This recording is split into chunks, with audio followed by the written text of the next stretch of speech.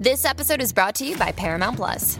Get in, loser! Mean Girls is now streaming on Paramount Plus. Join Katie Heron as she meets the plastics in Tina Fey's new twist on the modern classic. Get ready for more of the rumors, backstabbing, and jokes you loved from the original movie with some fetch surprises. Rated PG-13. Wear pink and head to ParamountPlus.com to try it free. Knockback, the retro and nostalgia podcast, is brought to you by, well, you. If you want to learn how to support our show, go to patreon.com/laststandmedia.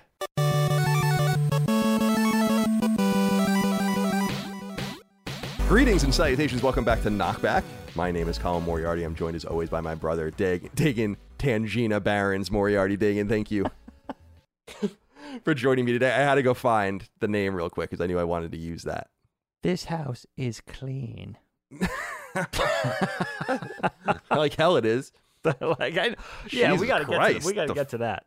Yeah, there's a lot to say, but Dig, there really is. This is Knockback, our retro and nostalgia podcast we do each and every week. You can join us a week early and ad free on Patreon, patreon.com/laststandmedia. We are the biggest games and nerd culture related Patreon in the world. Thanks to you, we appreciate you.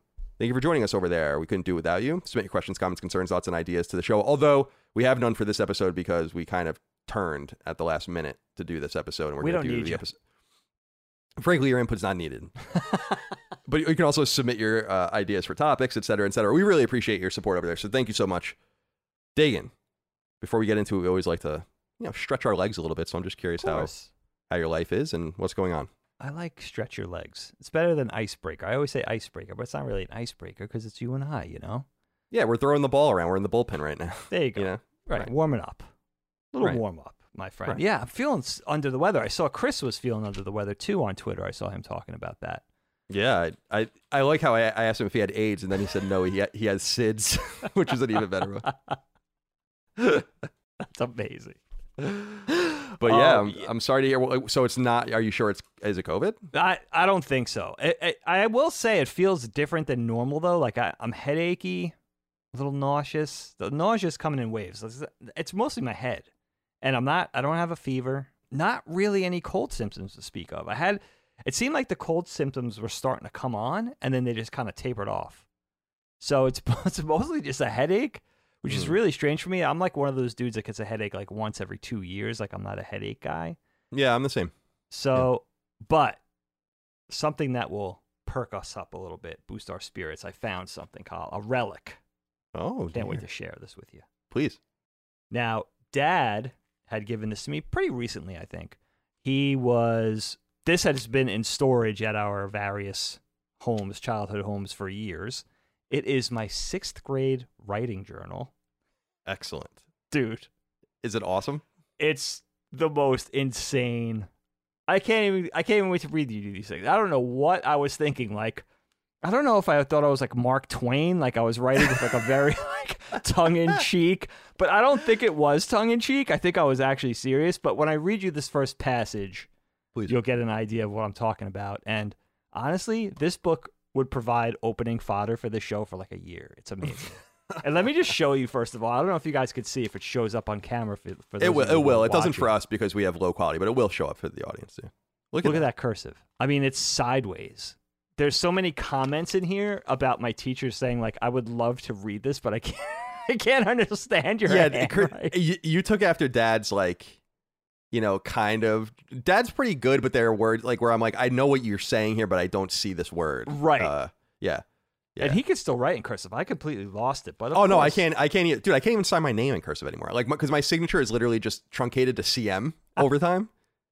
So sometimes I like try to write my name, like with those flowing, or like you said with the sharp ones. Because I really loved those sharp ones where it would curve so much. It was at like a 45-degree angle, like everything. Dad held on to it though. Give him props. Oh yeah, a lot of older people did, I think. Yeah. All right, so this passage I'm going to read to you guys now from my 6th grade writing journal is describe your best friend. Okay. Oh geez. My best friend is a kid named John. He lives across the street from me, and we are both in the 6th grade. We share the same interests. We both collect toys as a hobby. We are both into the same music, and we both like girls. A lot. A lot, written in all caps and parentheses. As soon as we are allowed to date, we plan on going double dating a lot with our girlfriends.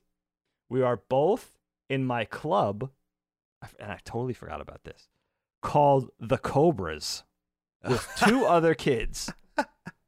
Our club has been in existence for about 2.5 years. It is a fighting club. It is a fighting club. It is a fighting You were club. ahead of your time. Holy shit. And John probably has the best skills physically. The Cobras. Now listen, I'm here to tell you. I forgot about the Cobras. Of course, named after the iconic G.I. Joe Cobras, right? I'm here to tell you, there you go. The Cobras was not a fighting club in any way, shape, or form. There was never any fighting associated with the Cobras. So you just lied about that. What we really mostly did was make flags, cool flags out of paper, and then put them like on our snow forts or in like whatever makeshift treehouse thing we were building that weekend. Cool. But mostly we would just pose really cool with Star Wars guns and lightsabers for Polaroids. That's all we did all day long. We would just really strike cool poses, like I was Darth Vader, flanked by my 2 stormtroopers on the side. Like we would just pose really cool. Where are those Polaroids, I wonder? You know what, dude? Those would be priceless. And we did karaoke. We did a lot of Van Halen karaoke. Oh, okay, cool. Yeah, in Tommy's basement. You have to get in touch with. You got to get in touch with these guys, man. Well, actually, I told you I have to get back to him, but or he has to get back to me, I think. But I talked to John DePaulo. Yes, I know. Yeah. Who's the John you're talking about? Johnny D. See if we can get him on the show. And Tommy Ginocchio. I want Tommy on the show, and I want to offer him copious amounts of money for his toy collection as well. Very good. That's awesome. Very good. It's always a little weird to find because I have things like that in the garage that dropped off for me, but I haven't gone through it yet. Although we have boxes and boxes of everyone's stuff here, or not boxes, but a few boxes of like everyone's like report cards and stuff. I have all that stuff. Oh, dude. So I'm gonna try to like separate everything out into different boxes so we can just give everyone's stuff back to them. Yeah, I think that'd be cool. Priceless relics. Indeed. Now, what's going on with you? No 6th grade writing journal on your end. What's going on in your neck of the woods? I don't know if I was writing in 6th grade. I have a weird one for you. Let me take you on a little journey. So at night, Micah and I watch a lot of YouTube, like in bed, and then we watch also like random episodes of Always Sunny or something. And we were watching the Always Sunny episode about them going to see Warren Buffett, and they were talking. And I don't know if you remember a lot of the show is about how they hope they play Pina Colada, like Escape, but that's not his song. It's Rupert Holmes' song. So it's about how like Charlie hopes that they play it, but like. Dennis is like, they're not going to play it. And so anyway, I'm telling you that because I was like, I really like that song. So I added it to my Spotify playlist. And then they make a comment about like do you ever listen to the lyrics of the song? And I'm like, oh, okay. So I went and I listened to the lyrics, and I don't know if I'm sure you're familiar with the song, but it's a really fascinating, very simple song about a married couple cheating on each other. I never knew that. And I wanted to bring it up because I want people to go listen to this song. You'll know it when you hear it. It's called Escape by Rupert Holmes. And, it's like, if you like pina coladas, classic. Like, so it's, when I was listening to the lyrics, I could see it, and I see it in my head. It's such a linear and illustrative song. And he says, I was tired of my lady. We've been together too long, like a worn out recording of a favorite song. So while she lay there sleeping, I read the paper in bed, and in the personal columns, there was this letter I read. If you like pina coladas, blah, blah, blah. Now, the hook of the song is that he writes back to the person in the newspaper.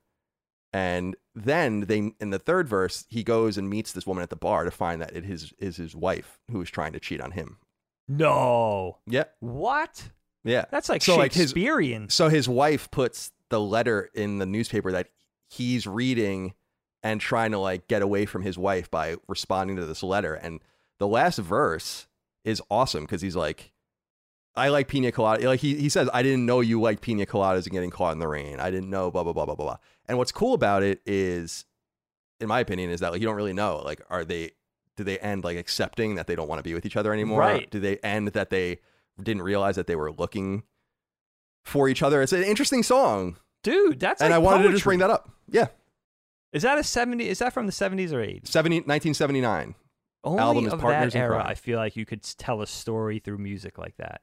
And how long have we listened to that song, right? It's like a happy hour song and never know the substance behind it. That's crazy. Yeah, because he says, so I waited with high hopes and she walked in the place. I knew her smile in an instant. I knew the curve of her face. It was my own lovely lady. And she said, oh, it's you. Then we laughed for a moment and I said, I never knew That's that like, you like pina coladas and getting caught in the rain. Blah, blah, blah, blah, blah.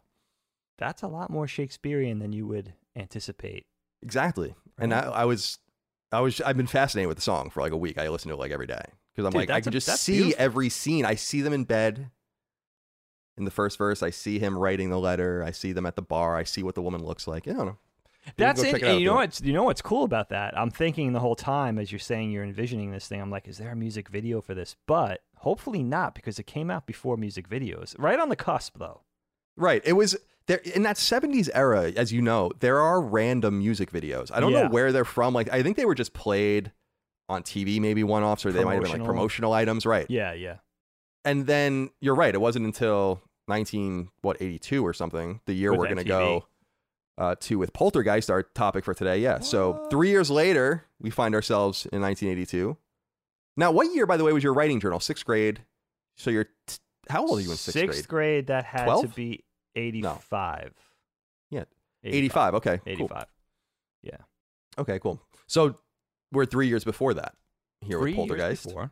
1982. Not too Now, we wanted to do this movie. I'm gonna have this launched on Halloween on Patreon. nice. To kind of give everyone a nice little treat. It will only be one day early, Perfect. but this was on your list. And I know you have a soft spot for this movie. At least do. you have a lot of nostalgia for the movie, a lot of memories of the movie. I do too, just in the sense that on the periphery, what you say is what I remember, which is that this movie was just on a lot. And actually, we've talked about that recently with Ghostbusters and a few other movies we've done. But I will say that it's another one of these movies where I'm like, I don't remember this specific things happening again towards the end. Like, I don't remember this at all. So it was fun to watch. And overall, I think it's a really interesting, moody, and I don't know, it's got some pacing issues, I think, but You think? it's a fun film, I think. I think Poltergeist is a good movie. It's a good idea for a movie. I don't quite know if it knows what it is. Is it a Steven Spielberg movie, like a thriller kind of, or is it a horror movie? I don't really know. Is it for adults or is it for kids? Teens. I don't really know. Hey, it's Kaylee Cuoco for Priceline. Ready to go to your happy place for a happy price? Well, why didn't you say so? Just download the Priceline app right now and save up to 60% on hotels. So whether it's Cousin Kevin's Kazoo Concert in Kansas City, go Kevin, or Becky's Bachelorette Bash in Bermuda, you never have to miss a trip ever again. So download the Priceline app today. Your savings are waiting. Go to your happy place for a happy price. Go to your happy price, Priceline. So talk to me a little bit about Poltergeist, why you wanted to talk about it, and your kind of opening thoughts. 40,000 feet. Yeah, my friend. It is an important movie to me because this movie really effed me up as a kid. I'm thinking about 1982. I didn't see it theatrically, obviously. It came out in June. But it was apparently released on VHS and on HBO, Showtime, Cinemax, whatever there was at that time, somewhere before 82 was out. So I was watching this movie when I was either 8 or 9 years old. And we've talked about before, our family had Showtime for some reason over the other ones. I'm not sure why they chose Showtime over HBO. It must have been some sort of discounted cable package thing. But I caught this movie probably without even knowing about it, just catching it on TV the first time. And of course, it piqued my interest. And I think it helped me understand myself. Like, I have that personality. I really do have that personality where horror movies really aren't for me. They get in my head. I can't escape from the ideas. They really scare me. I can't go to sleep at night. I can't walk around by myself at night in the dark, that type of thing. But for some reason, I'm compelled to torture myself and watch them. Like, I'm really fascinated with them to this day. And Poltergeist was my first one. Like, I remember seeing little snippets of like the early Friday the 13th movies, maybe Texas Chainsaw or The Exorcist, but not having really seen those movies. Maybe they were on in Aunt Joni's bedroom or at Grandma and Grandpa's house, or I saw a commercial, or maybe a snippet on MTV, advertising the movie or whatever. But I never saw a complete horror movie until Poltergeist. Poltergeist was the first horror film I saw as a kid from start to finish, from A to Z. And, you know, being 8 or 9 years old and just being really fascinated with it and disturbed by it, but just watching it over and over again, I loved it. But at the same time, I was completely like disgusted by it. And Dana, our sister Dana, I think had the exact same sort of resonance with the movie. She was really, really intrigued by it. And I really wanted to do the topic because I figure a lot of our listeners, maybe even our younger listeners especially, may have missed this movie. And I feel like it's an essential horror movie, and I feel like it's an essential Spielberg movie. And we'll get into the Tobe Hooper / Steven Spielberg dynamic. But I was really excited to talk about it. And I will say, man, this movie still screws with me. It's a pretty fascinating horror movie because I think at its core, you have this poor, innocent family affected by this thing that's completely unasked for. They're thrown, eventually we'll find out what happens, but they're thrown into this thing this situation that they never asked for. And at the center of that are kids being victimized. So I think as a kid, I was like, wow, you never saw that, you know, with the Hays Code in the 70s and 80s, even into the 70s and 80s, where kids were really like at the center of danger.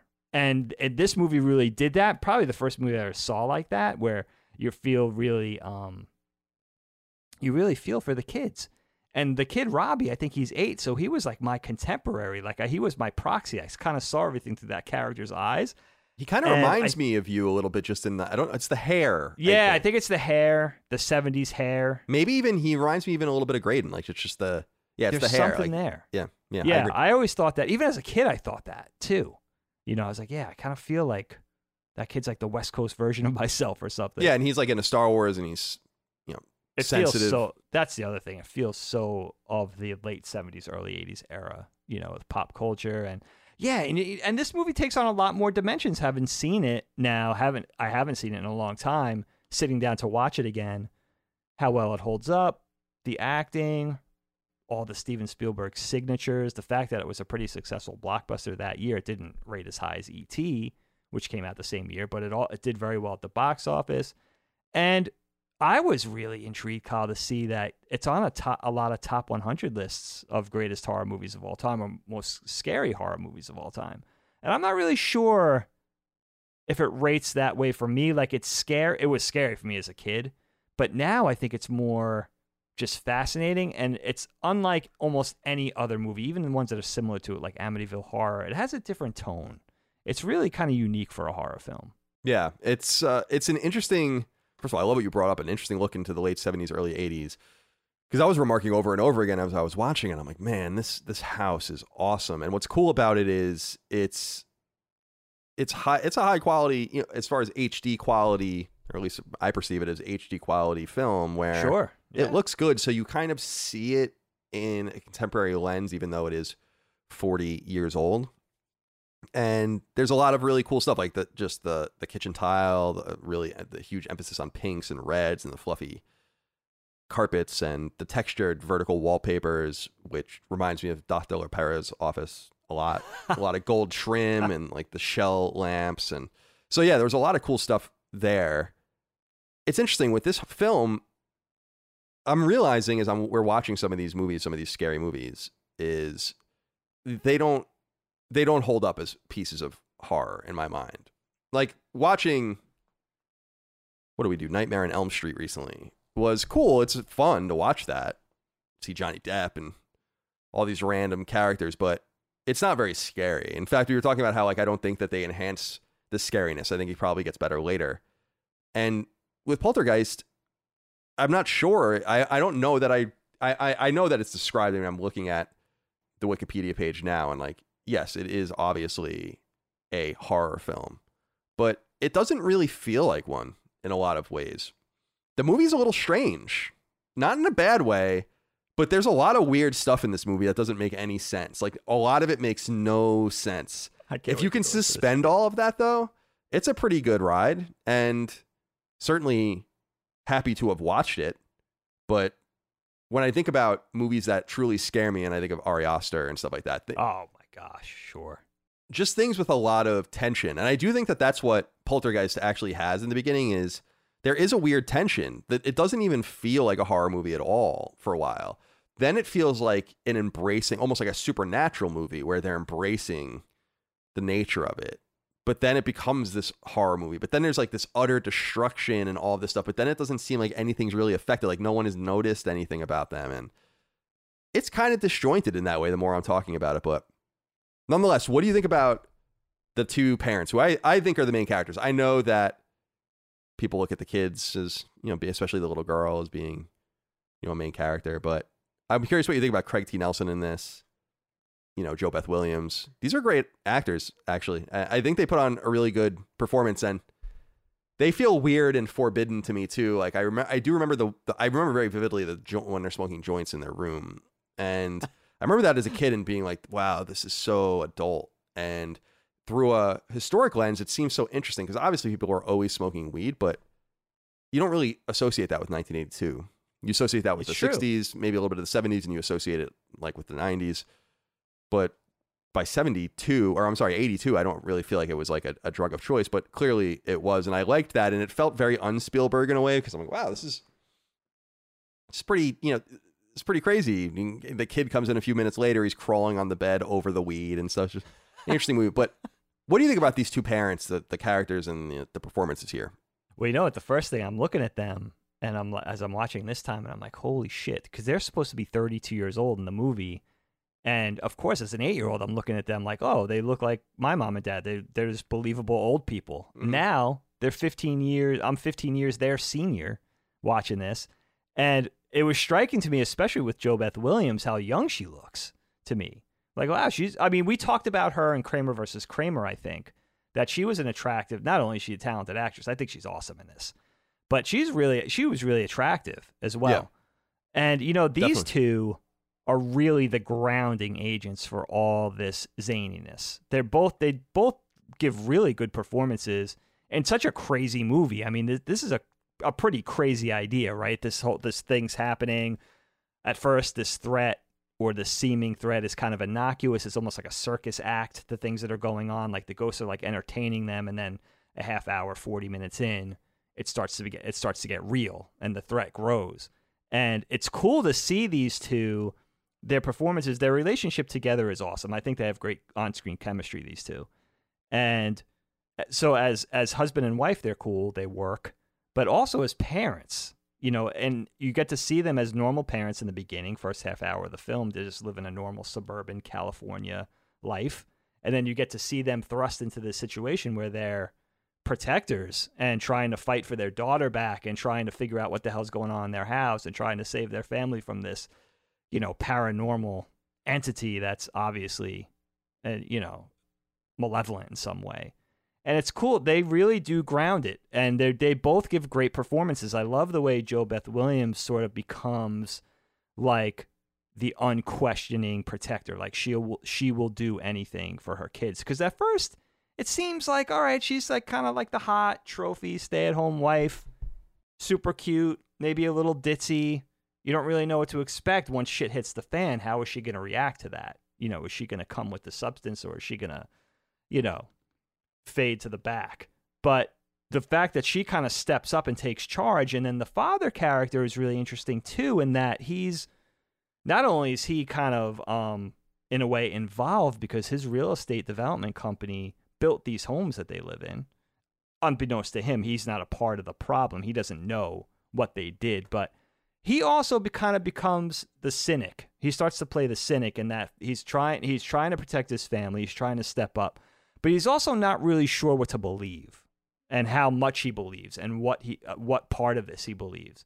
So they're really interesting performances that move in and around the different story points that I really think carry the movie through and make it not only believable, but a little emotional. Maybe that's a parent talking, but like there's parts of this movie where either the dad character is kind of speechless and he doesn't know what to say, or he's kind of talking under his breath, or the Jo Beth Williams character, the mom, is, you know, screaming bloody murder, and you believe it.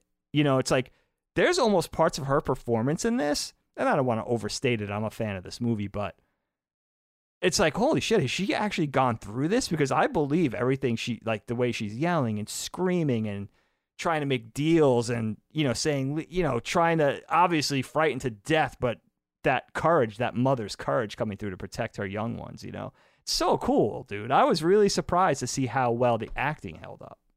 Yeah, it's funny you bring that up too, because I was remarking to Micah that I enjoyed their performances, of course, JoBeth Williams, Craig T. Nelson, but I also wanted to give it up to Beatrice Straight and Zelda Rubinstein, who are like the two.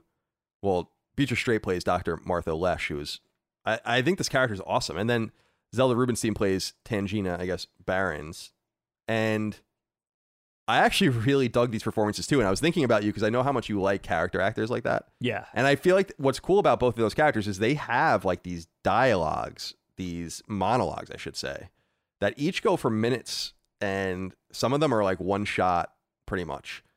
And I felt a lot of good acting energy in this movie. I felt like everyone, maybe not the kids so much, although they were fine, but certainly the adults I thought brought it. What did you think about these two older female characters that I think really brought something special? They're awesome. I mean, the Dr.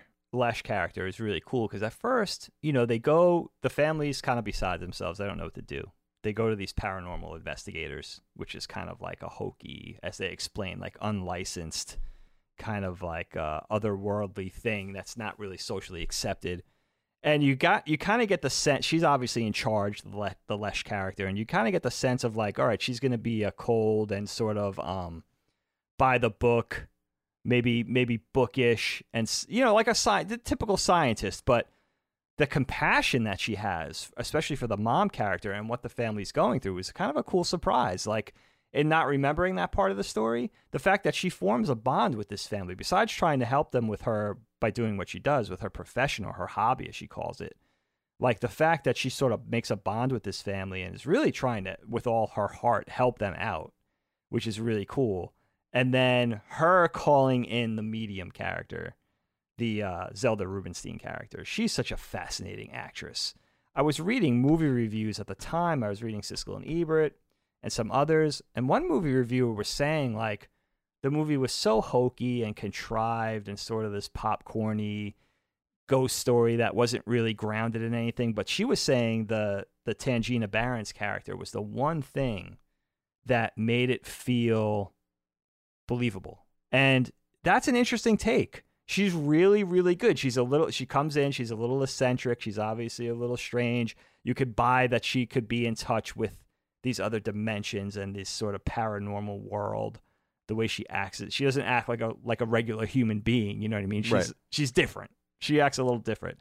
But I mean, besides her look and her voice, it's really a cool package. I mean, it's one of those things with this movie that there's so many, I think, pop culture icons that spring from this movie, right? There's the little girl, back view with the long blonde hair with her hands up on the staticky television.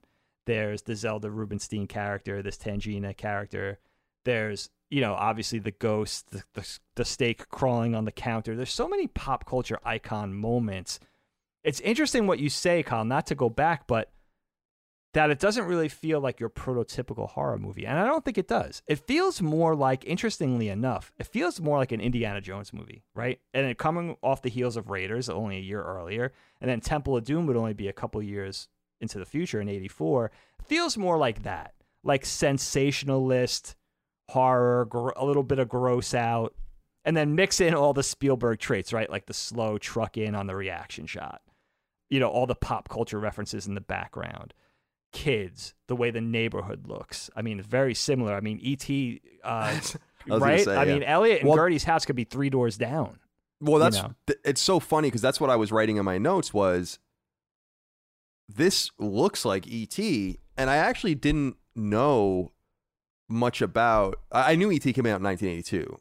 I knew Spielberg directed E.T., and I knew E.T. or I knew Poltergeist was co-written and produced by Spielberg, but I didn't realize that the movies came out a week apart, and that like there was a lot of dispute about his role in the movie, and that he might have been like basically, and I think we've talked about this in the past, that he was kind of a de facto director and it just couldn't call himself that in the film. And you could see a lot of that. I totally agree. The neighborhood, the establishing shots, the kids with the RC cars, the really weird sports scene with the beer. It's like, that's what's so interesting about this movie, though, is that I think it does a really nice job. I think it's almost masterful in that it doesn't, even though the weird American anthem, Iwo Jima TV sound off thing that they do in the beginning, apart from that, and that's just to set the stage, apart from that, the movie, it's like, when is this? It builds this tension because you know why you're there. And Micah had said that to me. She was like, you know you're going to this movie to see something, and you're kind of waiting for things to pop off. And I think that they do a really interesting job of that. But talk to me a little bit about Spielberg here, because obviously you had brought up Tobe Hooper already, and I'm a huge fan of Texas Chainsaw Massacre. I think that movie is fucking awesome. Oh, and so and when it was remade and came out when I was in college, I remember going and seeing it because I just love I love that idea. I think it's horrifying. It comes from a horrifying era. 1974 is, for some reason, a movie from that era is just it's scary. Or it's being alone, no cell phones, no computers, no internet. Good point. It's that stuff we bring up over and over again. So I really, really like that, and him being involved in this obviously is a big plus.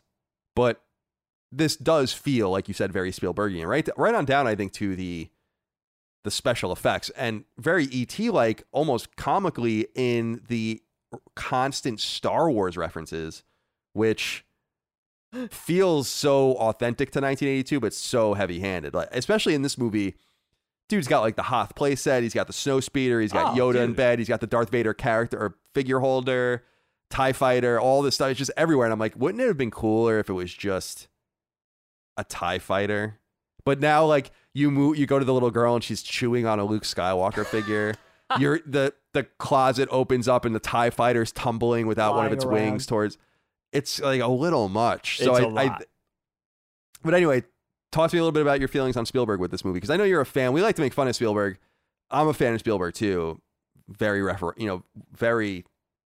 I feel like he's one of those enigmatic talents. Yeah, can't deny that. I feel like imagine how bad some movies would have been without him involved, when you consider some of the people that were involved. Like, imagine George Lucas pursuing Indiana Jones without Steven by Spielberg. Himself. Oh man. Or with so I think else. Spielberg saved us. I think sometimes George Lucas helped in the other way as well. I don't think he gets any credit for that. But yeah, that's true. I think that's true too. But it's because he's more fan servicey, and I think whatever. I don't want to get into George Lucas. He has nothing to do with this. So talk to me about Spielberg. Yeah, the Star Wars send-ups are a little much, actually, because you think about, like, all right, he's paying homage, send-ups to his friend, maybe trying to help him out, little, advertising, but it was not needed. Empire was already out. Star Wars figures were like the biggest toy line maybe ever at that point. And yeah, it's interesting how much of that is in this film, even more so than E.T. I mean, it's fun. I love seeing it. And I love it. It's very up to the minute, right? Like you're saying, it's all the Empire gear. They got the Tauntaun back there. It's not just like random Star Wars stuff. It's like up to the moment stuff. And that Darth Vader case, by the way, can we talk about that for a second? That Darth Vader bust, that was the action figure case. Yeah, I love that. With the red eyes. That's not a thing. That thing was all black. Yeah, I was going to say, I had you had the black one and I had the 3PO one because they the 3PO one, that's right, yeah. But I wonder so the red-eyed version might have been a prototype, because I think cool. that was an Empire line toy. It wasn't a Star Wars toy. Cool. I think it came out for the sequel. So I wonder if that's a prototype. I looked on eBay to see if that was a thing. I'm like, I know that's not a thing. And it's not a thing. I think that was like a one-off or a prototype, or maybe they just customized it. I don't know. It's kind of weird. I loved those figure hold. I don't know why I loved those things for some reason, like figure holders when they came with the stickers. You put them in the little case, and it was very satisfying for people like you and me. I think like, it's the best. It didn't give us it was kind of annoying because there was nowhere to put accessories and stuff like that. And then I had the G.I. Joe cases where you just dumped the figures into the thing, and that was just easier. But there was something about those carrying cases that I really loved. And when they Power of the Force 2 line came out and they released 3PO, I was all over that because I was like, oh man, I want one of these so bad. So cool. And then you realize it doesn't hold like anything, basically. You have like way too many figures for it. And it's such a good way to like, put your figures in there, give them a home, but also like figure out like, I still need this one sort of like go through your checklist. I got to get this one for Christmas. So it was so cool. I love the action figure cases, man. They were so cool. But it was awesome to see all that stuff in there. But Spielberg, I have to say, like, it's interesting to go back to 1982 and think about it from that time period, because he was already very powerful in Hollywood, and he was already very sought after, right? He had done Jaws, he had done Close Encounters, he had done Raiders already. He did 1941, so he was already a bankable dude. And the fact that he tapped Tobe Hooper to direct off of the merits, of course, of Texas Chainsaw, which everybody loved and everybody was horrified of. Now, Tobe Hooper did a few other flicks as well. I think he did a movie called Funhouse. I've never seen it. A couple other things, but he had basically made a name for himself off of Texas Chainsaw, which is still, I think, considered one of the greatest horror movies of all time. Yeah, got to be top 10, I would assume. So I guess initially Spielberg had a deal that he was directing E.T. and couldn't direct another picture at the same time. So he had to tap another director, tap Tobe Hooper, thinking, okay, this is a horror script. Initially it was to be penned by Stephen King, which it didn't turn out being penned by Stephen King. But they had this whole initial horror package planned, and Tobe Hooper was a part of that. And it's funny, I can see if just looking at his thin, up to that point, filmic body of work leading up to Poltergeist, you could see a little bit of Tobe Hooper in there. You could see a little bit of Tobe Hooper in the shots, the shot composition and the framing and stuff, but mostly it's very Spielbergian. And again, it reminds me very much of Raiders, and some actors have even come out and said, I think, in fact, Zelda Rubinstein came out and said that she was never directed by Tobe Hooper on set. It was all Spielberg. I think she even made an offhanded, off-the-cuff, mean-spirited comment saying, Tobe Hooper couldn't direct his way out of a wet paper bag type of thing, which was interesting. And that, I think, a lot of people, I think he was on set, and he was probably relegated to an AD. I mean, you're on the set with Spielberg, right? The second crew. He has it's like even you could see these very Spielbergian ideas in this, right? The sliding across the floor, the chair shot in the kitchen, the final shot of the film, which I think is really clever and super memorable, where they go to the hotel room, beat, perfectly timed, door slams back open, push the TV out. That's all Spielberg. I mean, that's a Spielbergian, this movie has so many of those little imprints of Spielberg that I love. I love it. I think he's one of the most clever dudes. And I think he was also very involved, as he often is, all the way back to the storyboard process. He was coming up with this movie on a beat-by-beat basis, and I think a lot of that shows. I think a lot of the horror feels like an Indiana Jones film. It really just does. The gross-out humor, the scares, the jump scares, all that kind of stuff.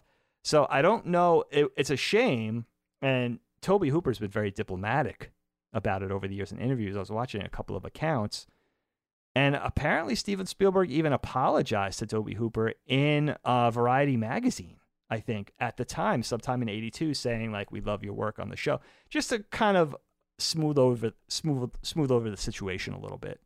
I think people were generally of the mind that Tobe Hooper was relegated to a gopher type of thing. Right. Which is a shame.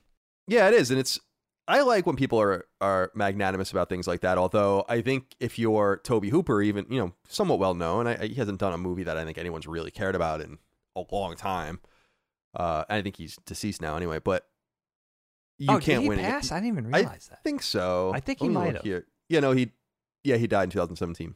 Okay, so, not too long ago. But you can't win against Spielberg. I don't even know. What are you going to do? I mean, can you imagine how Spielberg can just poison? I mean, I'm not saying he would. I don't know his personality, but can you imagine how he could poison the well for you? Oh, I mean, I don't. So I was also aghast in some horror, although I feel bad about this when I saw executive producer at the end, Kathleen Kennedy, and I was like, yes. Oh my God. She has been around for long. She has been in that camp since day one. It's incredible. It's amazing. And still going. I was explaining to Mike, I'm like, do you know who Kathleen Kennedy is? Because she's not really into movies or Star Wars at all. And I'm like, yeah. Kathleen Kennedy is kind of, she's like the longtime producer with Spielberg, very famous for that with George Lucas and in that whole camp, but is kind of the person who's been pinned with ruining Star Wars. And today, 40 years later. And still it's kind of working. Dude, can you imagine? I got to give Kathleen credit. How rich she is. For what? I mean, how she's still working. She could have stopped working 25 years ago and been more than set for life. The fact she must really love it. I mean, give her Yeah, that. I would agree. You know what I mean? She's older now, and she's still going. She's still in the trenches, man, which is pretty crazy. She's still one of the big tastemakers, you know, when it comes to all that kind of stuff. I guess really under Disney now and everything that branches off from Disney. But yeah, that's an amazing for me to think about. Although, yeah, of course, she is the scapegoat. She is the Star Wars scapegoat. Yeah, I was like, she's just probably unfairly notorious, but we have to blame someone for things. The buck does stop somewhere. I mean, I don't know where it would stop if not with her at this point. If she has the last call on everything, if she has final cut, you know.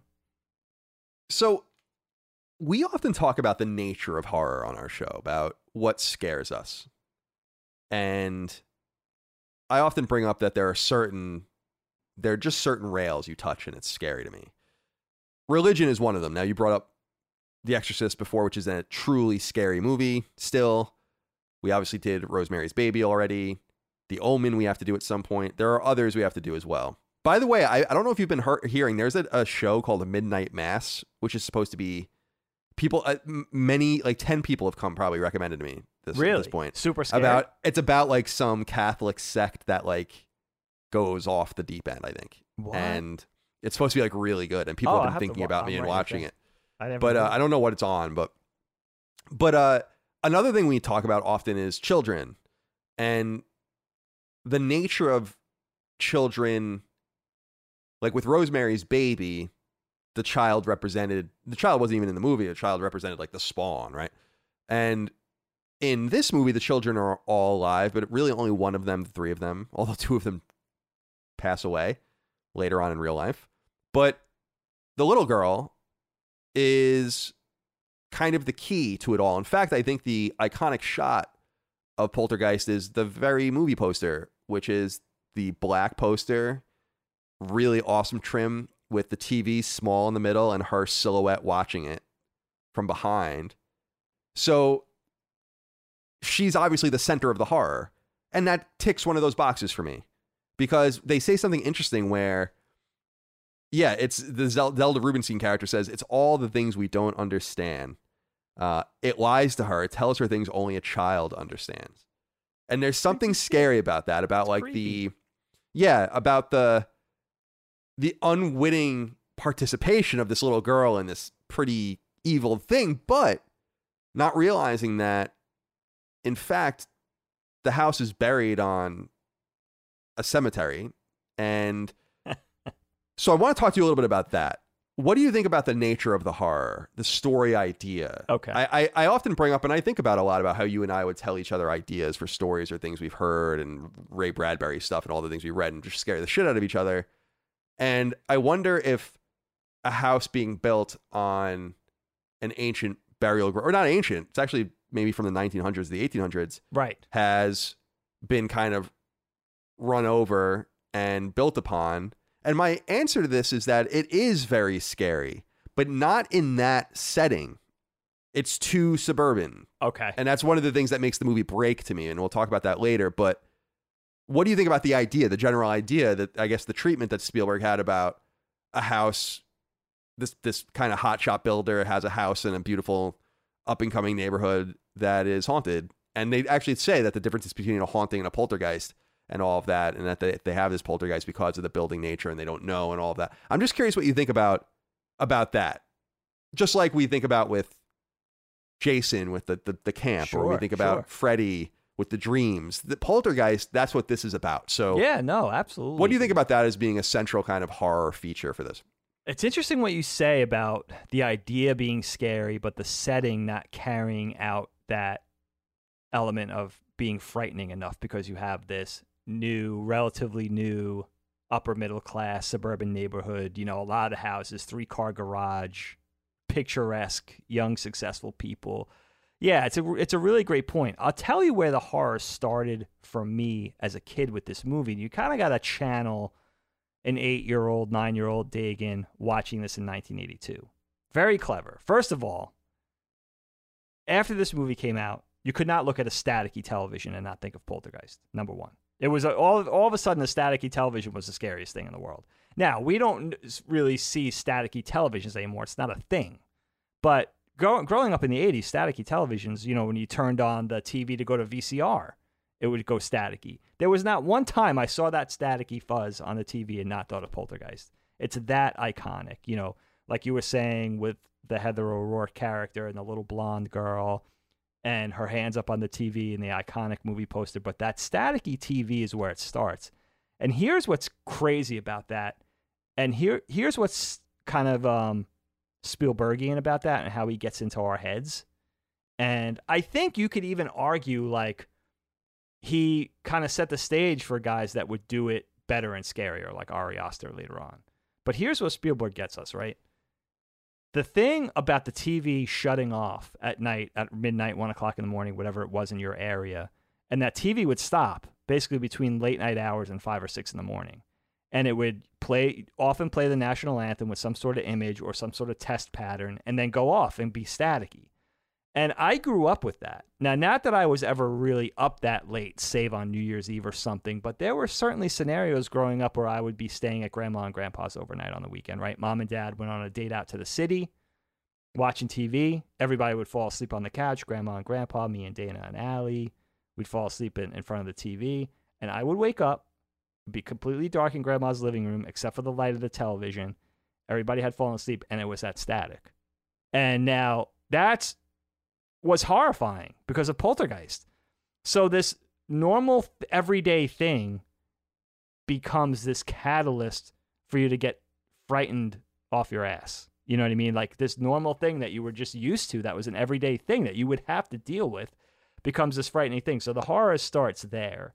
And then I think what made this movie so catchy for me, and the fact that I wanted to understand it, and I wanted to keep watching it over and over again, was because you're seeing this thing happen to this family, right? It's not like Friday the 13th. It's not a slasher film. It's not happening to a bunch of teenagers at a summer camp. It's happening in a place like you know what I mean? A home, in a neighborhood, in a development with a mom and dad and kids and neighbors that you're arguing with and other kids running around the blocks with their RC cars. It felt realistic in a way, even though it's very popcorny and very unbelievable in many ways and very signature Spielberg. It felt like a world that I knew, and I think that's what made it really scary. You know what I mean? It was like, all right, this could happen to us then? You know, mom and dad, do you think we're on an Indian burial ground here? Like that type of thing. Like it got in your head and it was relatable, or at least it felt relatable to me as a kid. And I think that's what made me why it really got its hooks in me and just wouldn't let go. I mean, I watched this thing, Kyle, I'm not even exaggerating. I watched this thing 25 times in the 80s, at least. And, you know, it was the type of thing, too, where I would stay on, watch bits and pieces, watch the gross out scene with the guy peeling his face off and the maggoty chicken drumstick and all that kind of stuff. That stuff fucked me up. You know what I mean? All of a sudden, it was like the neighbor's garbage can, because they didn't use proper garbage bags, and, you know, the garbage men come on a Saturday, all of a sudden there's maggots crawling out of the garbage. I automatically go back to everything was Poltergeist. You know what I mean? So for me, the horror started there and was really got its hooks in. And then the religious aspect, like you said, then it became about church and whatever I knew about being a young Catholic at 8 or 9 years old, and the fact of, like, you know, this other dimension and angels and demons, and the fact of, like, now understanding, like, these were the undead, or people that maybe didn't know they were dead, or some entities living in between the living and the passing, and wanting to cling to this little girl because, as it's explained, like, they miss those things in life that they can't have anymore, and she's a proxy. And they, you know, for her, for them, it's like whatever kind of comfort they could derive from that, which is really creepy shit. And of course, like, again, not only is little Carol Ann victimized, but the whole family is. They didn't ask for this. It just happens to them. And of course, we have to get into why there's 300 other houses and it's just their house. Well, this is exactly where the movie falls apart to me, because okay, talk to me. And it doesn't fall apart because it's fun, but the movie's broken because it actually is from the very beginning. We were talking about the RC car scene with, like, his friends. It's like, why would you do that to that guy? First of all, like, it's almost sets it off as like this weird, like, am I supposed to be taking this serious? And then he runs in with the beer. The beer is just squirting everywhere. It's like, this would never happen. Can you imagine? Dude, people be like, what the fuck are you doing? I know, and the Stephen Freeland character's totally fine. He's like, come on, move. Yeah. I like that it starts off with this kind of bouncy cadence that belies its true intent, which is to scare you. Sure. But there's so much in the movie that doesn't make sense because of the setting. Like, this movie would just make much more sense even in a neighborhood like the one we grew up in on Marie Court, right? We grew up in, it's like a cul-de-sac with 6 houses. 2 of them are like set back. Everyone's on like an acre or so around each other, 3/4 of an acre maybe. That's much more believable because then you could be like, okay, this is a specific burial ground. It is realistic that no one would notice all of the weird shit happening here. You have a fence, you have woods, right? And privacy. But that's kind of the thing I couldn't escape in this movie is where the fuck is everybody? And it made me almost wonder, like, is it even happening? Now, the answer is, of course, it is. But at the end, you see the house and then moving, and then the house folds into this weird thing. They see this, like, but like, I'm like, where is the tree that was supposed to be outside the house? Like, where is the pool supposed to go? Like, well, the tree, the kid-eating tree? Yeah, like, where was it supposed to be? Like, where would it go in that small yard? Oh, in that right? small like, little thing? Right, where would the pool be in the small yard? In other words, the house is really cool, but I love that house. There's something off about the way that they even present the geography, such that when they go to their neighbors' houses, like, that's a weird scene because they go to the neighbors, like, wouldn't the neighbors be like, what the fuck is wrong with those people? You would at least assume something was wrong, like they were on something. Right.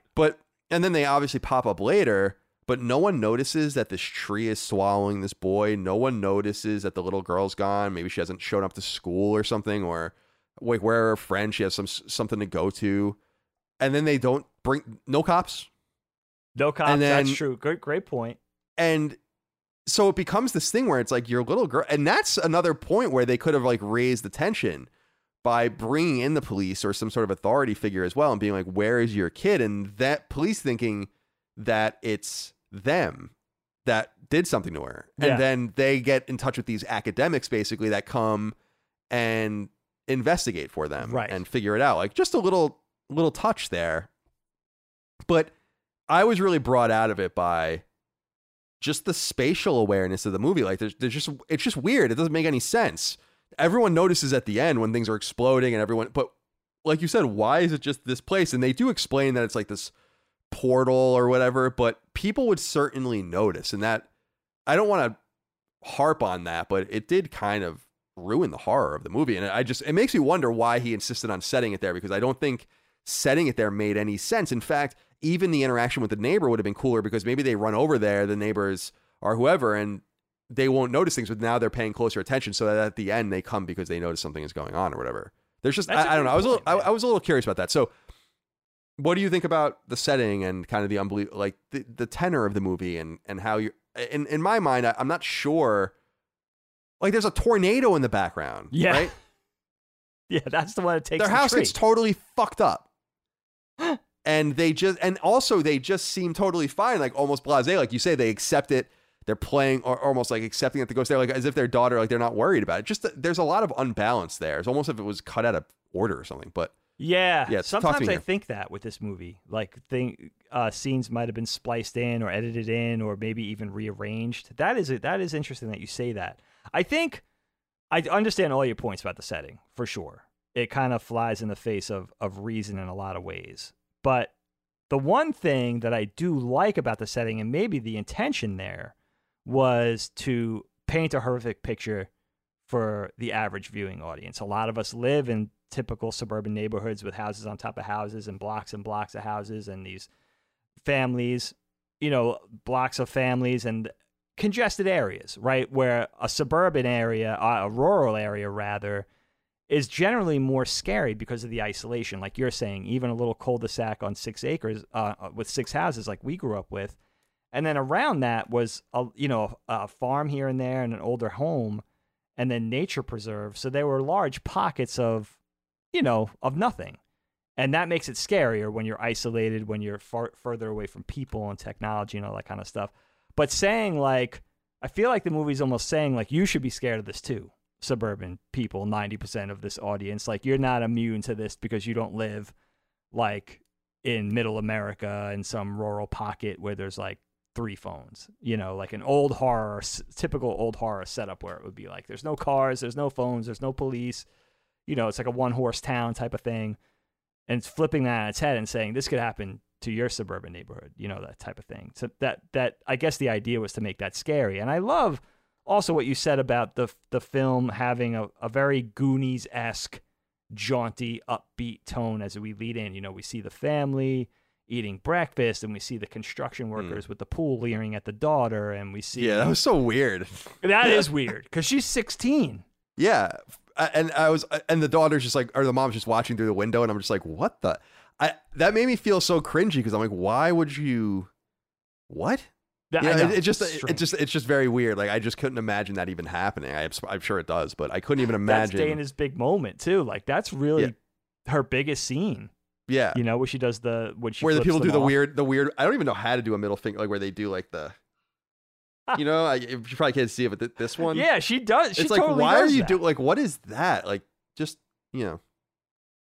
It's funny. I totally forgot about that scene, and I forgot how long it went on. Like the way they're leering, and like the way she's walking her bike, and then she stops. She does the whole hand motion. Like, I totally forgot about that. That was another moment. Like, it feels very Spielberg to me. You know, it's like that whole thing of like. But I like the misdirect involved in the whole thing. Even in the beginning, when the hauntings and the happenings start to take place with the chairs, or Caroline. The sweet little Carol Ann with her Rams helmet on, sliding on her butt across the floor. Like, right. At first, it feels kind of cute and fun. You know, the parents having fun, smoking weed and all that kind of stuff. And then the way it slowly turns into this, you know, otherworldly, paranormal threat. And there's even parts where, after some bad shit happens, where there's that sort of angelic entity moving down the steps, right? Where it's like, it's kind of all the drapery flowing, and it seems almost like, I remember as a kid thinking it was Glinda, the Good Witch from Wizard of Oz. Yeah, you know, like that's what's supposed to be. That's like an angel, and the way it like, oh, maybe it's just something we don't understand. Maybe it's not malevolent or evil. Maybe it's just something that we don't fully get. You know, maybe it's just beautiful. And, you know, the film kind of tricks you into that. Like, what is really going on here? Are these kindly spirits? Are they, what's going to happen? But, of course, it happens it turns out the way it turns out. And also referring to the beast. And, you know, does that mean Satan? Because that's what I always thought it meant. You know what I mean? So he's involved. Like, this is heavy shit. This is like tier 1 evil stuff. Like, if Satan's on the scene, like, this is serious business. I feel like the movie, it's funny you brought up Goonies, because it does. The movie almost feels like Jaws meets Goonies, and, you know, 2 Spielberg movies, where I think Jaws was much more overtly, I haven't seen it in a long time, actually. We should probably do it. Not me either. Much more of a foreboding horror movie, where this, I think, was so offbeat that there were things happening in the film that I felt like were happening to serve a gag. And there were multiple things. Like, I thought one of the weirdest scenes in the movie was the dude cooking a steak. It's like, what? Raiding the fridge. I mean, that brings raiding fridges to next level. A whole new level. Like, you are going to take out a beautiful sirloin steak, pop it on a fucking skillet, and cook it in these people's house.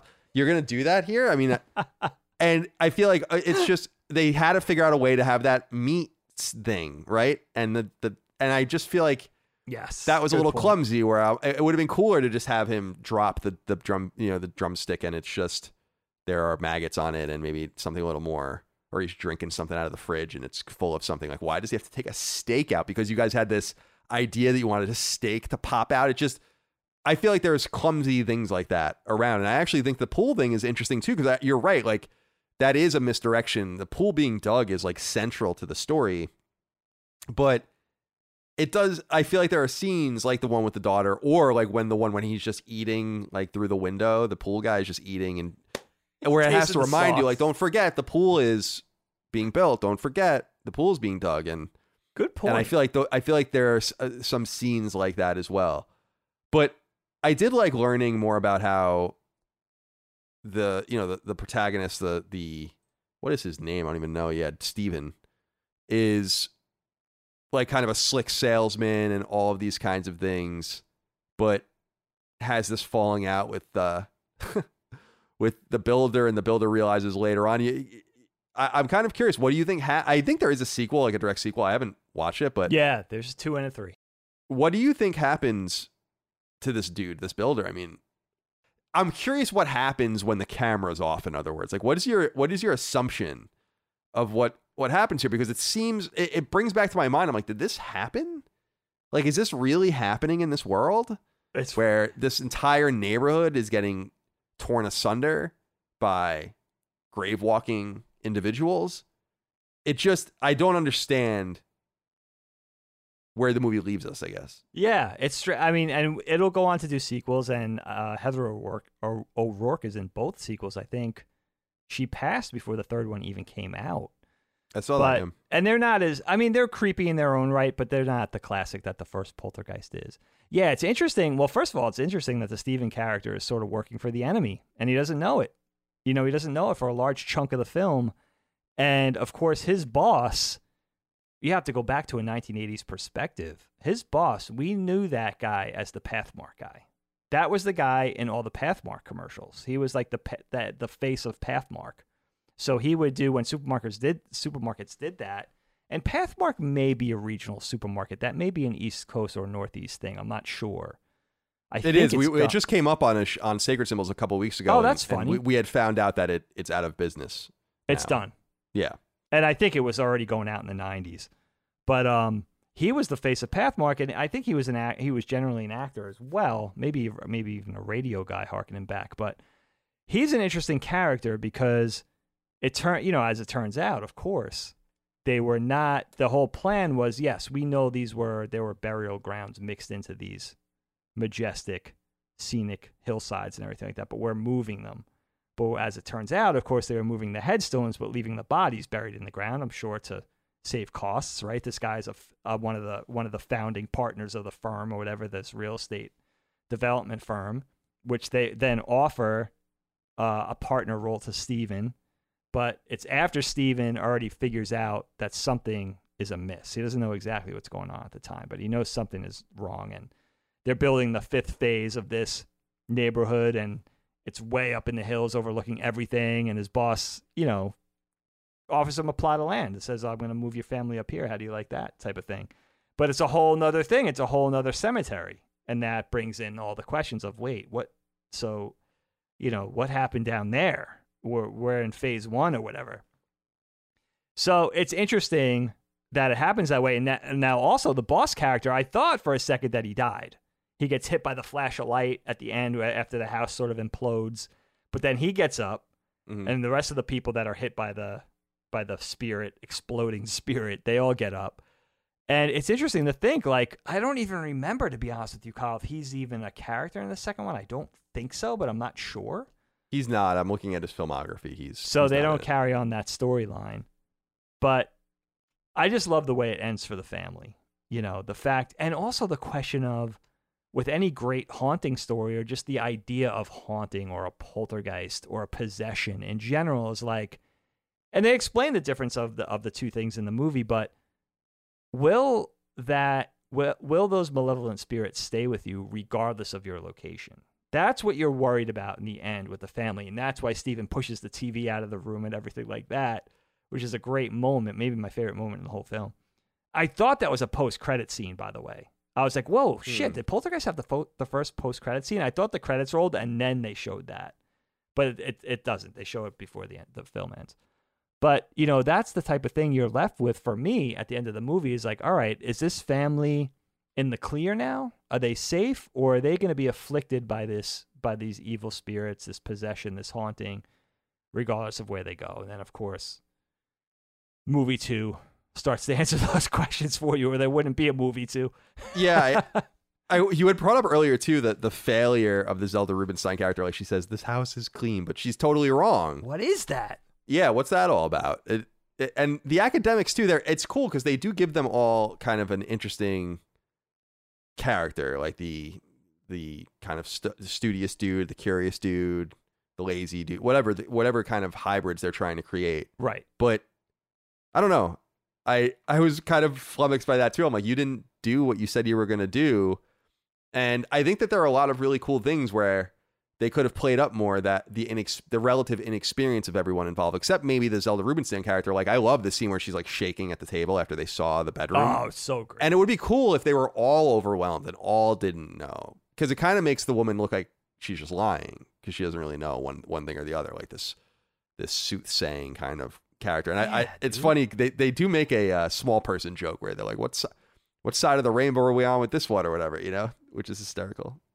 Dude, it is interesting, right? Because these paranormal investigators, these experts, call in like this next tier badass, right? This medium in the Tangina character. So you're like, all right, who's this badass, right? Tangina. Sorry. But she's like small of stature. She looks like, she hardly looks like a physical threat, but like she's got some sort of badass power, like a Yoda, right? So you're wondering, like, you're rooting for this woman. You see how courageous she is. You see that she, much like the Lesh character, she wants to help this family. She's sympathetic. She's compassionate. She's got this power. She's got the bravery to get it done. She warns the parents. She's like, shit's going to hit the fan right now. Like, you gotta pledge to me, like, that you're going to be in for this no matter what happens, So you're like all on board for this woman, and she's a badass, and apparently she succeeds. And then all of a sudden, she doesn't succeed. But not only that, the family isn't even the slightest bit leery after it happens. Steven's like, all right, I got to get to we're moving, but I got to get to the office. I'll be home later. Mom hops in the jacuzzi, makes the kids tuck themselves in. Like, you're not just the slightest bit worried that maybe something else could happen. Your kid just got eaten by a tree. They got sucked into the closet. We fell out of the ceiling. Like, I mean, like, all we saw, like, the devil himself. It's total chaos. And what do you think about? I'm curious. What do you think about the special effects? Because there's definitely green screening problems, or however they did it back then, but it actually doesn't look bad at all. It has. Now, the special effects in this have a very Indiana Jones quality, I think, like an early Indiana Jones quality, which is not a huge surprise. But what did you think about all of the ways that they portrayed not only the practical effects, which there are some, but also the special effects, of which there's much. What did you make of all that? Yeah, very on brand with ILM.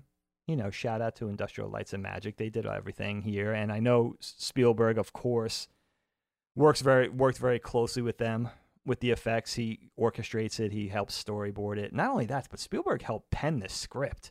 So he was heavily, talk about Tobe Hooper again. Like, he didn't really have a chance. Spielberg was just too deeply involved. But I love the way the special effects hold up. The practical effects, very cleverly done, beautiful for their day. And it's amazing how many things hold up. I mean, like you said, you could see the slippage with some of the blue screens and the green screens. You could see, the inchworm steak is obviously coming through the counter, and you wanted to do. But, for the most part, really, really cool and really, really thoughtful and memorable. I mean, even things like the cutaway with the chairs in a perfect circle, and then you cut away for 6 seconds, and then you go back and they're stacked on the table. Like, even things like that they had to orchestrate with people like hiding in the cupboards and have to come out. I love that stuff. Yeah, like they had. Have you ever seen? I've seen behind the scenes videos of people doing that. Like, there's stuff that circulates every once in a while where it's like a scene where the camera turns and then people are like, scurrying, and they show all that, and then you see it like side by side with the actual shot of it. Yeah, it's cool. I love that kind of shit. Yeah. And when it's done in a practical time like this, and you had to orchestrate it and pull all the strings. I love like the practical smoke and mirrors, man, because you really had to think it through. It was expensive as well. And a lot of these things, whether it was pyrotechnics or whatever, like, you couldn't really do it twice. It was going to shoot the budget in the foot. So you had to really think it through and get it right. And there's such a really awesome blend of like art and science involved with that and problem solving. That's always fascinating. And I think it really comes through in this film. It's fascinating to see how well it holds up. And it's almost unthinkable. I didn't even realize that they tried to remake this film in 2015 with Sam Rockwell. Did they? I don't know. And it was supposedly really bad. Why would you remake Poltergeist? I don't think you can do it anymore. I just don't think you can do it anymore. Yeah, it's like you said. Like, there's no static. What are you going to do? Put it on antenna on your OLED TV that right on your smartphone. And you can't. I mean, it's funny though, because you know what I'm thinking? The static is scarier, but you know what I think is even scarier is that, and it's classic. I mean, you see him in different ways. Fallout is obviously very much associated with it, but the Indian head circle thing that appears the on test TV. Pattern, yeah. Right. I love that. I mean, that to me is way scarier than static. If that she was scary. somehow communing with that thing, I actually think that would have even been crazier than static, although I don't know if that was of that time. It probably was, but yeah, I think so. So, Dig, what have we not discussed about this film that you wanted to touch on? The only thing that I wanted to bring up that I haven't yet is just, I did like, as we've been focusing more on our show, I did like a lot of the corporate call-outs or the brands that appeared. And I thought it was especially cool to see Dunkin' Donuts. I don't know if you noticed that. There was a Dunkin' Donuts mug on the counter. Classic. Ritz, obviously, I love Ritz. It's so interesting to see how few things change there. Hills Brothers Coffee, which also hasn't changed at all. Holiday Inn, which has changed a great deal, but two standbys that appear in so many movies, and it just goes to show you, if you track them, how they just don't change. Yeah. Clorox bleach, Tide laundry detergent are also in this as well as Fantastic Spray. Remember that with a K at the end? Of course. So I love those little touchstones as well. And seeing just, because we were talking about when we did Kramer versus Kramer, which is such a wonderful movie, we were talking about the supermarket scene where it's just such a good glimpse into products at the time, and also a good glimpse into Americana as far as how little things change. That Ritz box is not much different than the Ritz box I have in my cupboard right now. That Hills Brothers can is arguably no different than what you would get now from the supermarket. Funny? I just think that's so cool when you find something. It's like that orange and blue Tide box is just iconic. They'll never change that. Why would you ever change that? No, you see it automatically. You think it. Right. The colors, the design, the pattern, the proportions, like that's fascinating with me with advertising. We talk about this on the show sometimes, but the fascinating thing about advertising for me, when you see a company after like 50 years or 75 years change their logo or change something where it's obviously a different iteration, they're updating it for a modern era, they feel like they need a refresh versus not doing that. And what is the impetus there? You know what I mean? Like, it's fascinating for me how it changes and how it doesn't change and why. You know, like, why would you, like, it would be like Target changing the Bullseye logo all of a sudden to something else. You know, I would commend the evolution or trying to do something new, but also, does that work? Does that fly in the face of your success? Because everybody knows this other thing. You know what I mean? So I'm fascinated with that dynamic of like, when do we change it? How do we change it? You know, that type of thing. So, especially with core brands like you're talking about. The other big thing in the background of the kids' room, the Alien poster.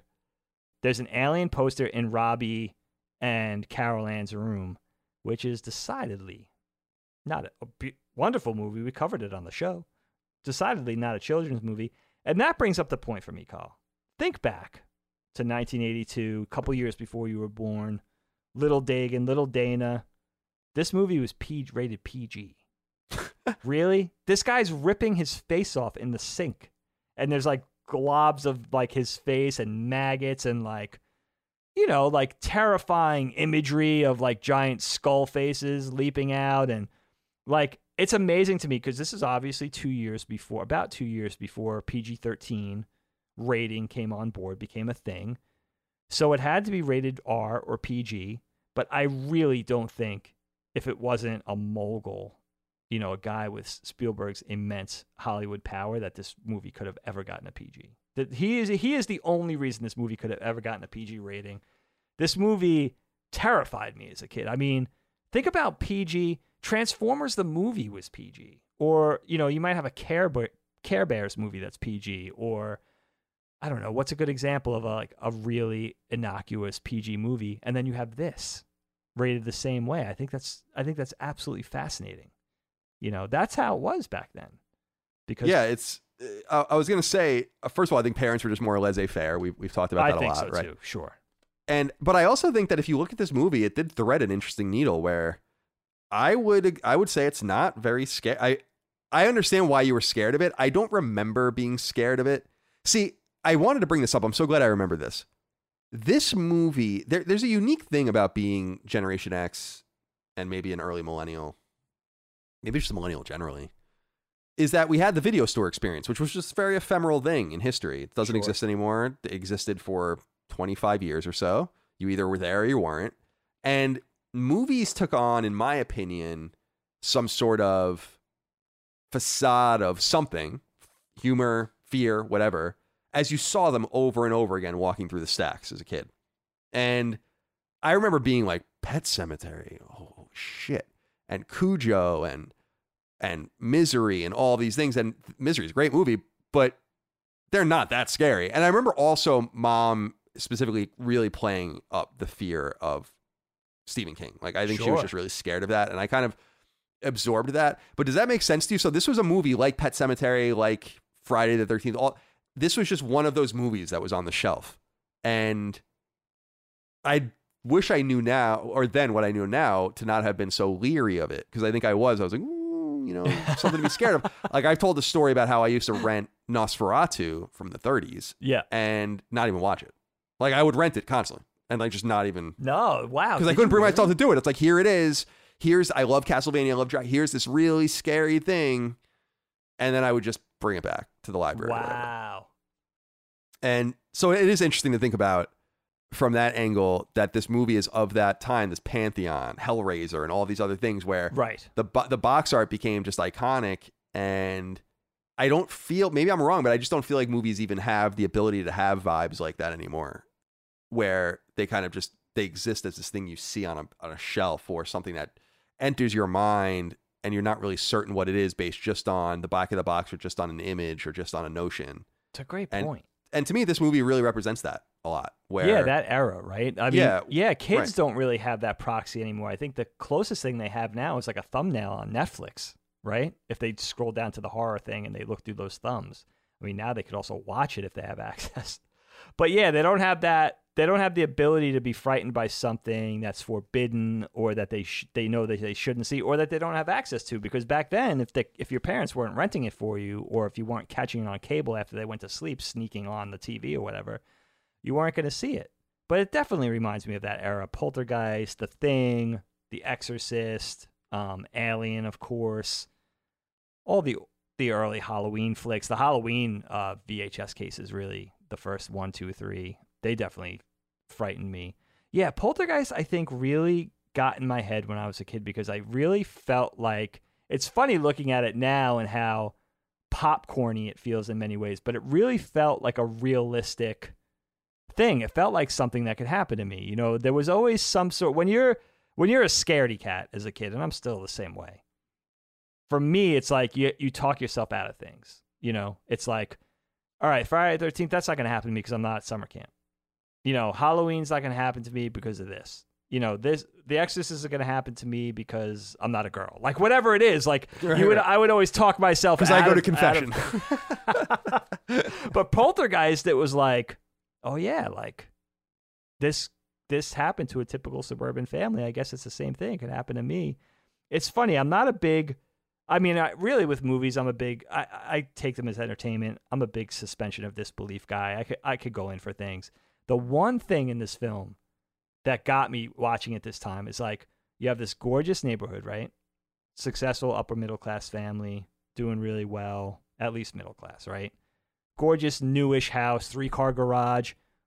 The boy and the girl are sharing a bedroom. Yeah. It's a 3-bedroom house. The car has a 3-car garage. Is that a thing? You would think that's a 5-bedroom house. Yeah, I thought the same thing, that it was strange that they were in. But they had to, because they had to be in the room together because of the way the film was written, right? But that was the one, isn't that funny? That's the one thing that I'm like, come on. You know, I understand you're falling through the ceiling and there's like watches and, you know, ropes covered in strawberry jam and all that. Yeah, I was gonna say that it really did look like jelly. I don't know if that's what it was. I love me some strawberry jam, but I'm not eating strawberry jam for like another 3 weeks now. Oh, fair. Well, that's not too long. Yeah, it doesn't have to. That's not too bad. It has to get out of my head. It has to kind of recede a little bit. Dig, is there anything else that we've left unsaid about Poltergeist? You know what? The only thing, and I wanted to know if you even caught this, because this is one thing that I caught as a kid that wasn't really akin to like imagery or something frightening or dynamic or colorful. There was one thing I caught in the film that I was always fascinated by this. When the paranormal investigators come in and they first start talking to the family, the one scientist who, by the way, for years I thought was Carl Weathers. It's not. All right. He does kind of look like Carl Weathers. He's got He's a little not. bit of a He's a Lando. great character He's got a actor. little bit of a Lando thing going on too. Just He does have a. yeah. I thought Billy D. Williams. Yeah. Billy D might have been a little too distracting. He's a little too suave. Right. But Right. great character actor. That's Richard Lawson. But Rocky was so on our radar. I think Rocky 3 was already out at that point, so that was all over our radars. But he explains to the family, he says he saw this thing where this Hot Wheels car took 7 hours to move across this kitchen floor. 7 feet. It took 7 hours to move 7 feet and never stopped moving. And the fact that you couldn't even see that type of movement with a naked eye, that he needed to see it with a time-lapse camera, that idea has always haunted me and stayed in my head. It's horrible. It's a horrible thing. It's unbelievable. It's a Philadelphia experiment type, It's scary thing that scares us, you and me. Like I totally understand. Like I totally get it. You and I are find the same horror delightful, in some way, where it is creepy. Like the supernatural, the unexplained, is horrifying. Oh, and what I really love the most, is when shows and movies try to tackle it in clever ways. I don't know that this is one of those, but I don't know if we brought up the show.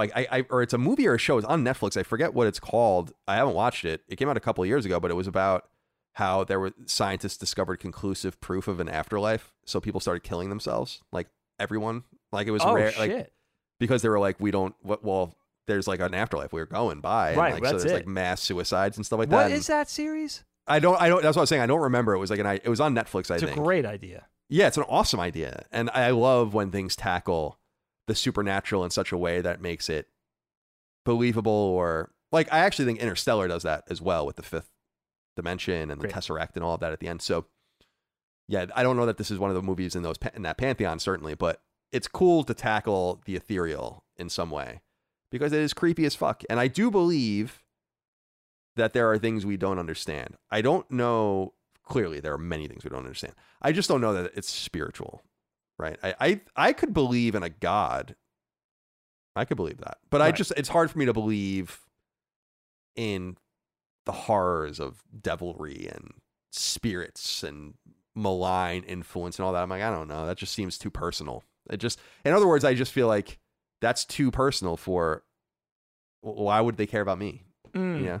And that's kind of the thing that then takes me out of it, which is why I think when movies focus on individuals really well, like Rosemary's Baby, like The Exorcist, it's extra scary because it becomes about one person, right? Yes. And like one person's evil. And in Rosemary's Baby, it's basically getting raped by a devil. I mean, that's basically what happens in the movie, right? Yeah. And Yeah, that's interesting that you put it that way. Like, why would they care? You have this giant, godly, universal entity that's like, galaxies huge or whatever that you whatever you believe. Why does it boil down to like one individual? Like that's why that- deism is so attractive, because it just says like God doesn't know or care about you, right? Like Yeah. any supernatural being set this into motion, and it certainly does not care about what you say or do, and that you think it does is hysterical. I can buy that. Right. So- The self-importance involved in that, or you know what I mean? Right. Or just saying like it happened billions of years ago. Like maybe God is dead. I mean, there's a lot of interesting things you can go into with fiction, I think. I think when it comes to the occult or the supernatural or the paranormal, I think what makes it scary for me, Kyle, what keeps it scary, is the question of whether it exists or not. You know what I mean? That's the thing. It's like aliens, right? If we had compelling proof, and it seems more and more on the aliens front that we may have some proof that's Yeah. Pretty We can't get believable. into that because that creeps me out too much. it does. Me too. But you know, what I mean? Along the same lines, if we had proof of ghosts existing, let's say spirits, things that move between dimensions, things that we could actually see, tangible, tactile, not even threats, but just things that we could witness as people. If that question was answered, it would be less scary. It would be a giant paradigm shift for our perspective, and it would be interesting, maybe a little frightening, maybe more than a little frightening, of how it would change humanity's outlook on everything. Definitely. But that for me, that's what keeps it compelling and scary, and that's why I really don't see the questions ever being answered. I don't know. It's a weird feeling that I get, but if we had, if it came down on one side or the other, and it became a thing, I just can't even imagine that. You know what I mean? I think maybe because I spent 47 years being entertained by it, or wondering about it, or being frightened, or having nightmares, or but never having. That's what I think. That's the crazy thing too. And not even to stress the point too much, but like people that have witnessed this, if it has happened, right? And they're not actually crazy. People that have actually witnessed the paranormal, ghosts, whatever type of thing, where they really happened and they really swear up and down that this thing happened. How do they go? Like, how do they function? You know what I mean? As normal human beings, having that knowledge or having had that experience, that's a compelling notion to me. And that might, who knows, maybe that's something to build fiction off of. But yeah, I mean, if you guys haven't seen this movie, especially you younger cats out there, I think it's worth a watch. I honestly think just for Jo Beth Williams, I think she's so good in this. I was like completely shocked how good she was, especially because, you look at her in the beginning of the movie and how she kind of really comes into her own, and you really buy it as like the protective mother bear who will stop at nothing to get her kids back. Like, it's good shit. It's really good shit. And like to have such compelling performances in a movie that's pretty crazy, pretty right. Good stuff. And Craig T. Nelson, it's amazing. I know he's done stuff in film and television, but I don't get enough. And Coach was on for almost 10 years. Did you know that? Yeah, I saw that. I don't remember it going so late when I was reading long it. Time. But yeah, he did. And then he was in a couple other series too later on. I didn't watch Parenthood. I didn't watch, but he was the main character in that. But yeah, he's excellent too. And Dig, I think for me, it comes down with the horror. Things like the Philadelphia Experiment, which we just talked about. Yeah. Or the Tunguska event in 1908. Sure. Which is the origins of the resistance story in games, but is like an asteroid collision with Russia, or so they think. And all of this, like, to me, the supernatural is one thing, but I actually find real horror in what I think are, because you had said, like, what are the paradigm shifting things that we would discover about ourselves or our world that would change everything? And I think God or supernatural stuff like that would be one of them, certainly. Sure. But I think the other two paths are even crazier, which is like we encounter another intelligent species, which I think will change everything, or we travel through time. And what I mean by that is like going and altering things, seeing things, anticipating things, like moving forward in time are certainly possible. It's actually relatively easy to do, no pun intended, because it has a lot to do with relativity. But I get more scared about that. So like when you think about the Philadelphia Experiment and the ship comes back and people are fused into it, like, and that's real, or the aliens appear and it's like, no, we're here. Or I was reading about this particular drive, this ship drive, that this is like hypothetical way to travel faster than light, which they bend space in front of the ship to make it shorter with dark matter so that it travels less time, and then the space kind of comes behind it, but it can create like black holes and do all these things. And I feel like those are the things that are scary, like things in us interacting with very real phenomena, yeah. Aliens, very real phenomena, black holes and cosmic mysteries, very real, all those kinds of things, dark matter, real, and all of that. When we interact with that in some sort of malign way, that to me is much scarier because it is real. Yeah, right? That's like a great point. If you encounter like Mass Effect, we did Mass Effect last year, right? And in that they discover like these Prothean ruins on Mars that proves to them that there were at some point other people, and that's scarier than being like, I wonder if God exists. And then they go out to Pluto and they find that the moon of Pluto, Sharon, is a fucking piece of technology, right? That's scary. Yeah. Yeah, like, I hear you on that. Right. Absolutely. I agree. And I agree with you on that too. Yeah. Because it's powerful. Because it's real. It's right. real. Exactly. And like the movie Arrival from 4 or 5 years ago is a really wonderful movie. Good that movie. I think shows how creepy and scary a situation like an alien arrival would be. Yeah. And that's a great how you wouldn't even know how to interact with them or how to even speak to them or communicate. I that to me is far scarier than not going to confession and having sin coming through you from God or Satan 666 and all that. I'm like, okay, that's scary in its own way for sure, as we said earlier, but not as scary as you can leverage reality. So that's what I wanted to leave. Yeah, no, you're right. It's real things versus ideas, really, is really what it comes down to. Indeed. Yeah, my friend. Well said. Thank you. Well, Dig, we always end every episode of Knockback with a dad joke, so I leave it to you. All right, now, I promise you guys out there, took some knockback jokes. It's going to be your jokes going forward. I got a lot to choose from. This is one of my favorites. This is from Gina on Twitter. Kyle, why did the cowboy get a...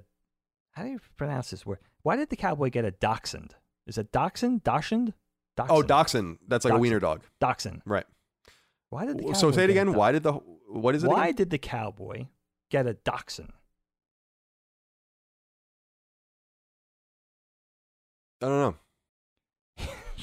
He was told to get along, little doggy. That's excellent. Good shit. That's excellent. Excellent stuff, Gina.